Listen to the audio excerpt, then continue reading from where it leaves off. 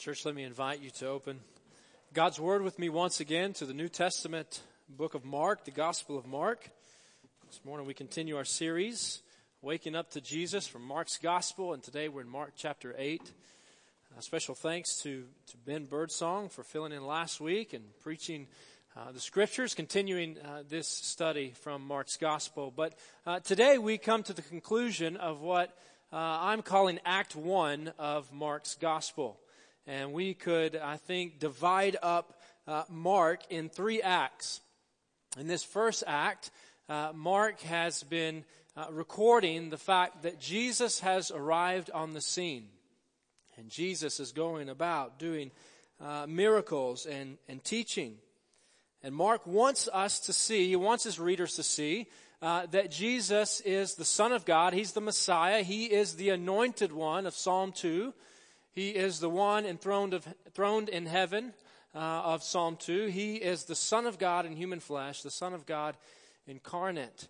And as he conveys that truth, as he writes in a way that portrays that Jesus is that figure, Mark also readily acknowledges at this point in the story that nearly all, failed to recognize the identity of Jesus. In fact, as we look at the Scriptures today, in our text for today, we'll see that even Jesus' disciples, even his closest friends, even those who spent the most time with him, often failed to understand him.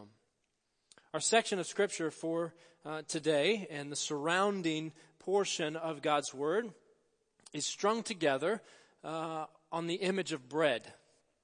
Now, bread is something we're all familiar with.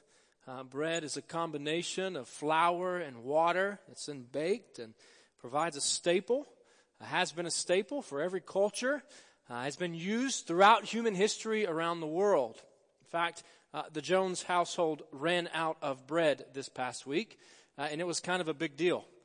And not that anyone's keeping record, but Dad sort of took one for the team, because on one particular day I had a ham and cheese sandwich on 2 pieces of store-bought heel bread.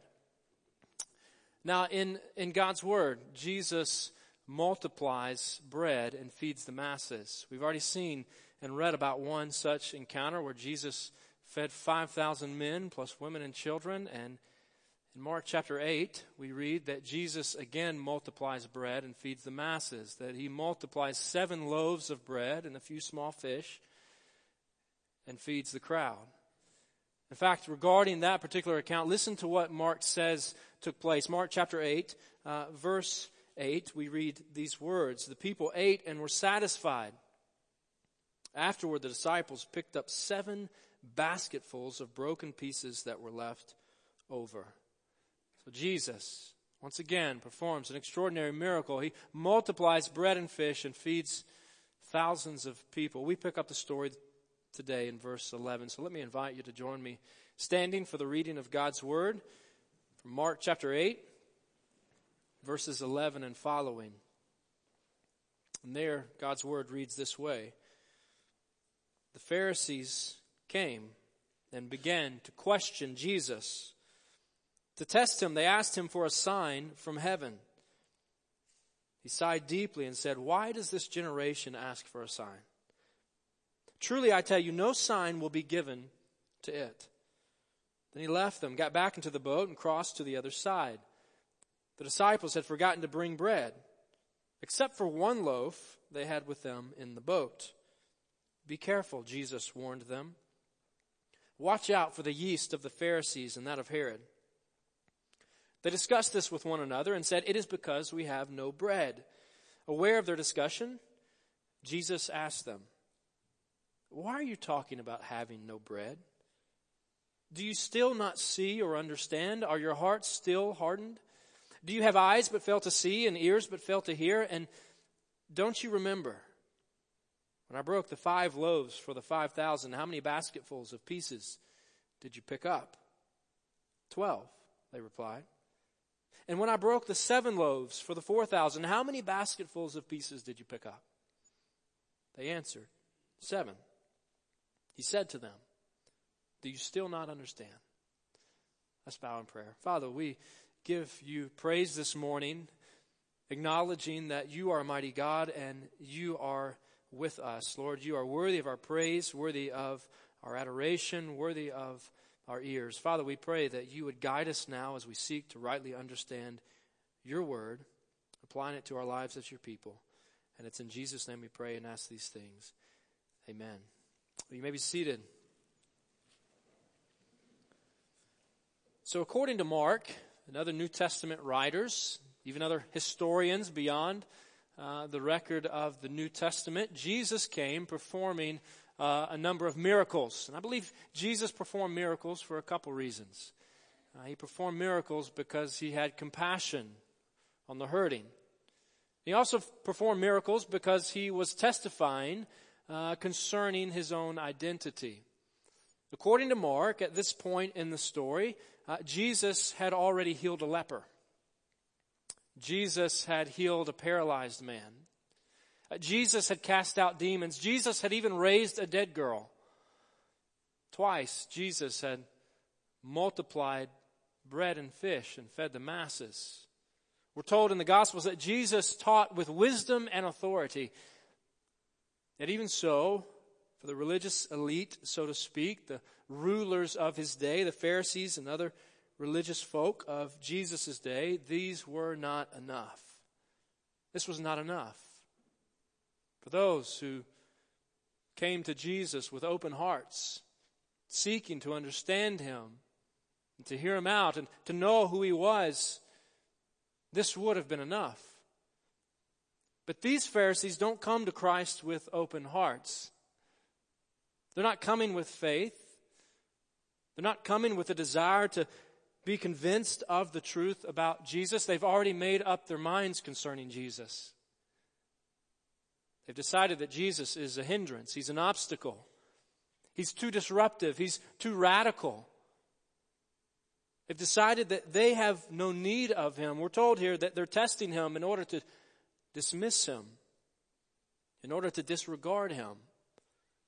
They confront Jesus with a question as if the Son of God is on trial before them. They're self-reliant and self-righteous.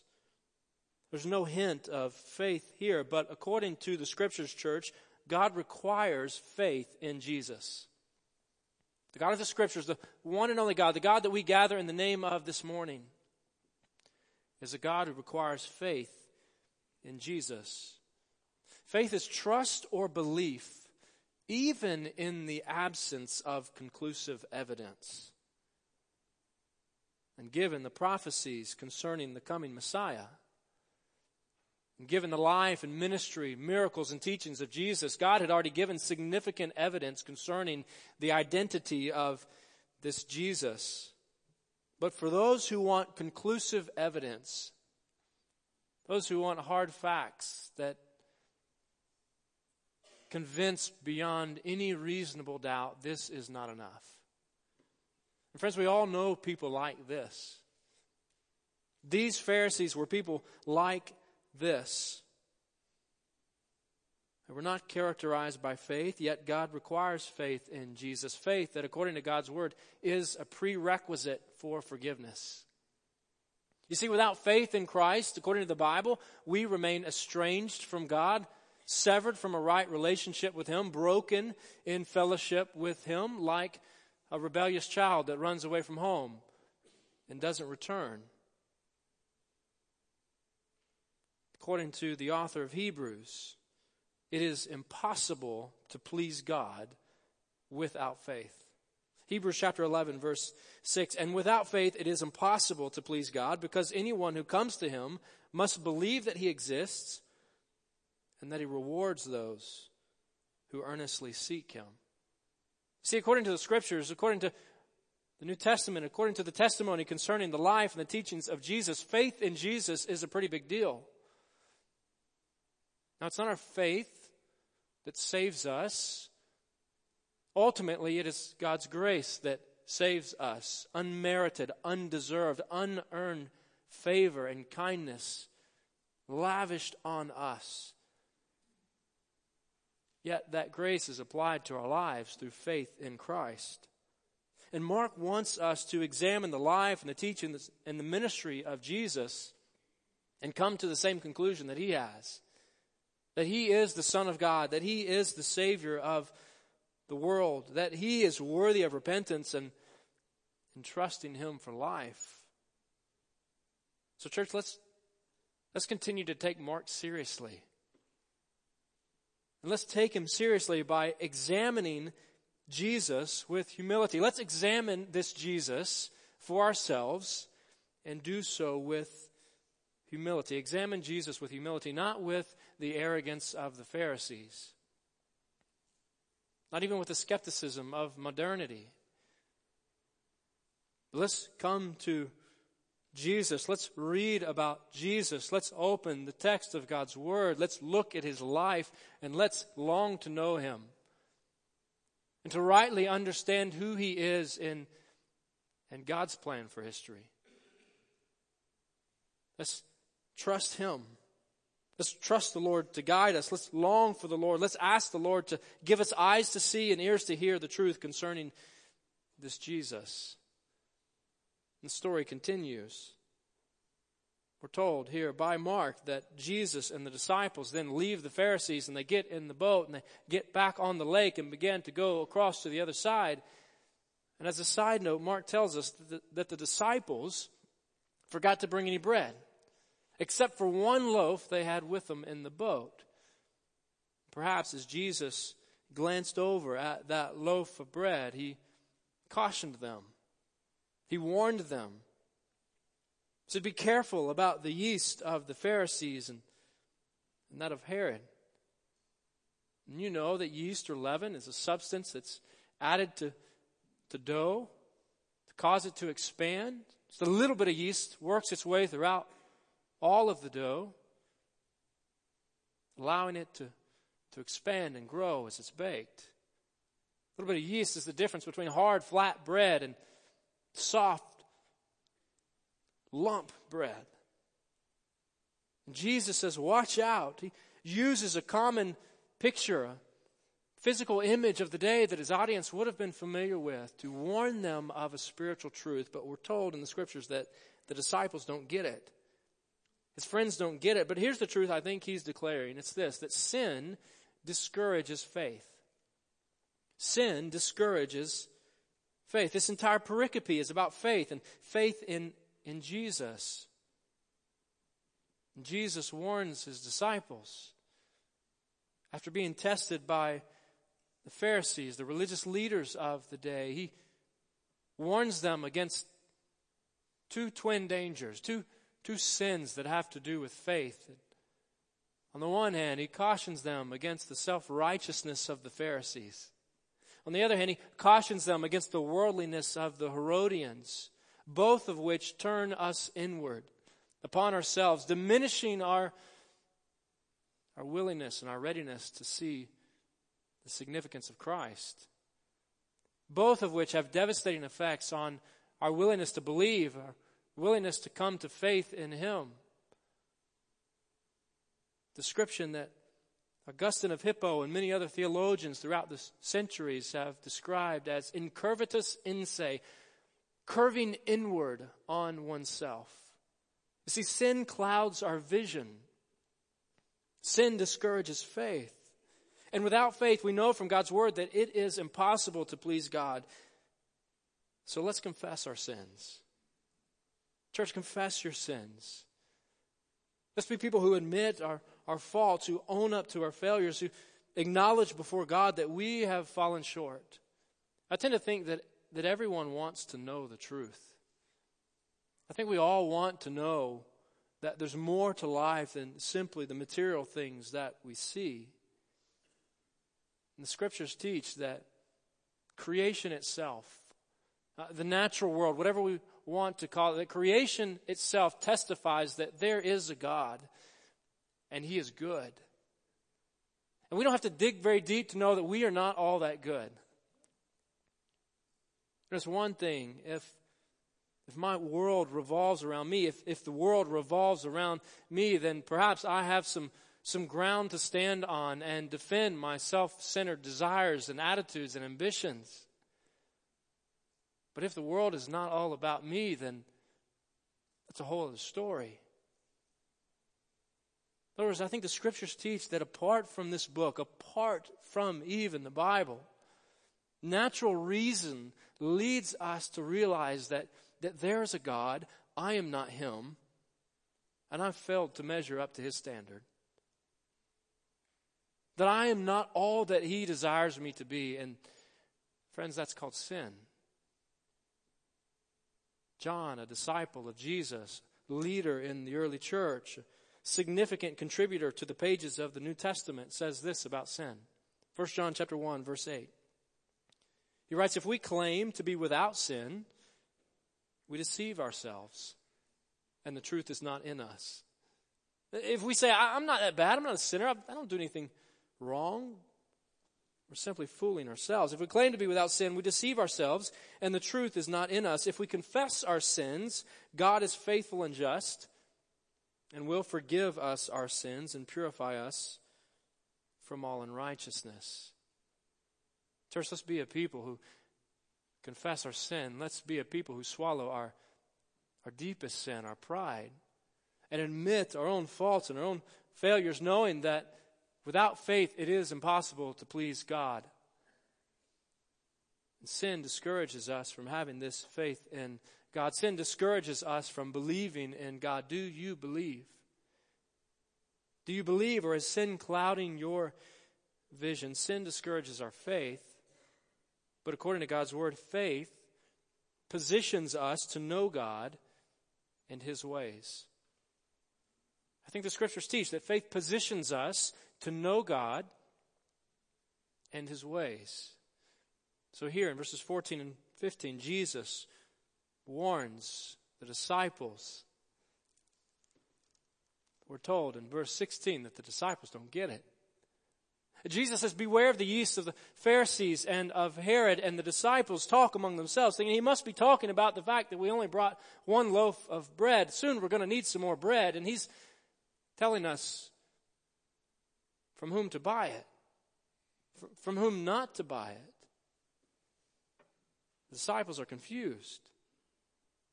They fail to see that Jesus is talking about spiritual truths. They fail to remember what it is that this Jesus who is with them has already done. Church, I think sometimes we too dismiss Jesus like the Pharisees. Sometimes we reject the Savior like the rulers of the nations recorded in Psalm 2. Sometimes we forget about God's goodness. We forget about His miracles like the disciples in Mark chapter 8. You see, here is the creator of life, the provider of every good thing is in the boat with them, and the disciples are anxious over a loaf of bread. Church, what are you anxious about today? What concerns do you have? The truth is that we have all gathered this morning with mixed motivations, bringing heavy burdens, perhaps consumed with worldly distractions, and we need to be reminded of God's goodness. For we have gathered as the church here on this Sunday to praise the name of Christ and to hear of His goodness. Like the disciples, we need to be reminded of God's goodness and His power. Let's remember God's goodness. Church, let's remember God's goodness. I don't know what's on your minds this morning. I don't know what's in your hearts today. No doubt some of you have come this morning with deep burdens. Some of you come this morning grieving. Some of you have gathered today with news of an illness. Some of you gathered this morning exhausted, worn down, tired, fatigued from responsibilities that you have in this life. Some of you gathered this morning empty because you have been running after ambitions and dreams that never satisfy. Friends, some of you no doubt come this morning rejoicing, celebrating, yet others come devastated, wondering, where is God? What is He up to? in the midst of anxiety, in the midst of confusion, in the midst of turmoil, in the midst of doubt, the psalmist says that he will remember the deeds of the Lord. Psalm 77, verses 11 and 12, Asaph writes, I will remember the deeds of the Lord. Yes, I will remember your miracles, God, of long ago. I will consider all your works and meditate on all your mighty deeds. You see, as Asaph penned and prayed these words, he prayed them with a heavy heart. Out of a circumstance of frustration and hurt and pain and suffering and confusion and doubt. And the only way that he could begin to trust God in his present circumstances and long for the future was to remember what God had done in the past. And friends, like Asaph, like the disciples, sometimes we forget the goodness of God in the past. We adopt the practice of Anselm of Canterbury and embark on a journey of faith-seeking understanding. Knowing that faith positions us to know God and His ways, an act of love for God that longs to know Him more and more. So let's remember God's goodness and let's continue trusting Him. Church, continue trusting Him. Continue trusting in the Lord. Clearly disappointed by His disciples' lack of spiritual perception and understanding, Jesus asked them in verse 21, do you still not understand? Do you still not understand? A more literal translation, do you not yet understand? See, the truth is, this was not the end of the story. The story wasn't over, not yet. God had begun a plan to redeem a people. A plan that could not and would not be stopped. A plan that would ultimately provide a people who are in right fellowship with God. Soon the disciples would understand. But what the disciples didn't yet realize was that the only loaf in the boat was the only loaf they would ever need. Likewise, church, Jesus is the only true bread that you and I will ever need. The one who satisfies our longing for God by bringing us into right relationship with God. He is the one whose body was broken on the altar of the cross for the sins of the world. And church, next time you and I see a loaf of bread, I hope that we think of the true bread from heaven. The one who told his disciples in John chapter 6, verse 51, I am the living bread from heaven. The one that came down from heaven. Whoever eats this bread will live forever. For this bread is my flesh that I will give for the life of the world. And unlike this loaf of bread, church, He never runs out. He is enough. Jesus is sufficient. Jesus is sufficient. He is enough. Let's turn to Him. Let's trust in Him. Let's seek Him. Let's follow after Him. Let's serve Him all of our days. Trust Him today. Friends, Jesus is sufficient. Father, we turn to You in prayer this morning, acknowledging that You are good and You are with us, and You have regarded us with indescribable love. Lord, that You have showered us with Your grace, that You provide for us day by day. Father, You are the one who gives us all that we need, and ultimately, Lord, we acknowledge what we need most today is You. Father, we thank You for salvation. We thank You for life. We thank You for forgiveness of sins through Jesus. Lord, help us as we live today, as we live our lives, as we go about this week. Help us, Lord, to live under the truth that You are enough. Lord, help us to seek and to surrender to the name of Christ. Help us to live for Him in a way that glorifies Your name. Guide us now, Lord, as we rightly respond to the truths of who You are. Truths made known to us through Your word. And it's in the name of Jesus we pray. Amen.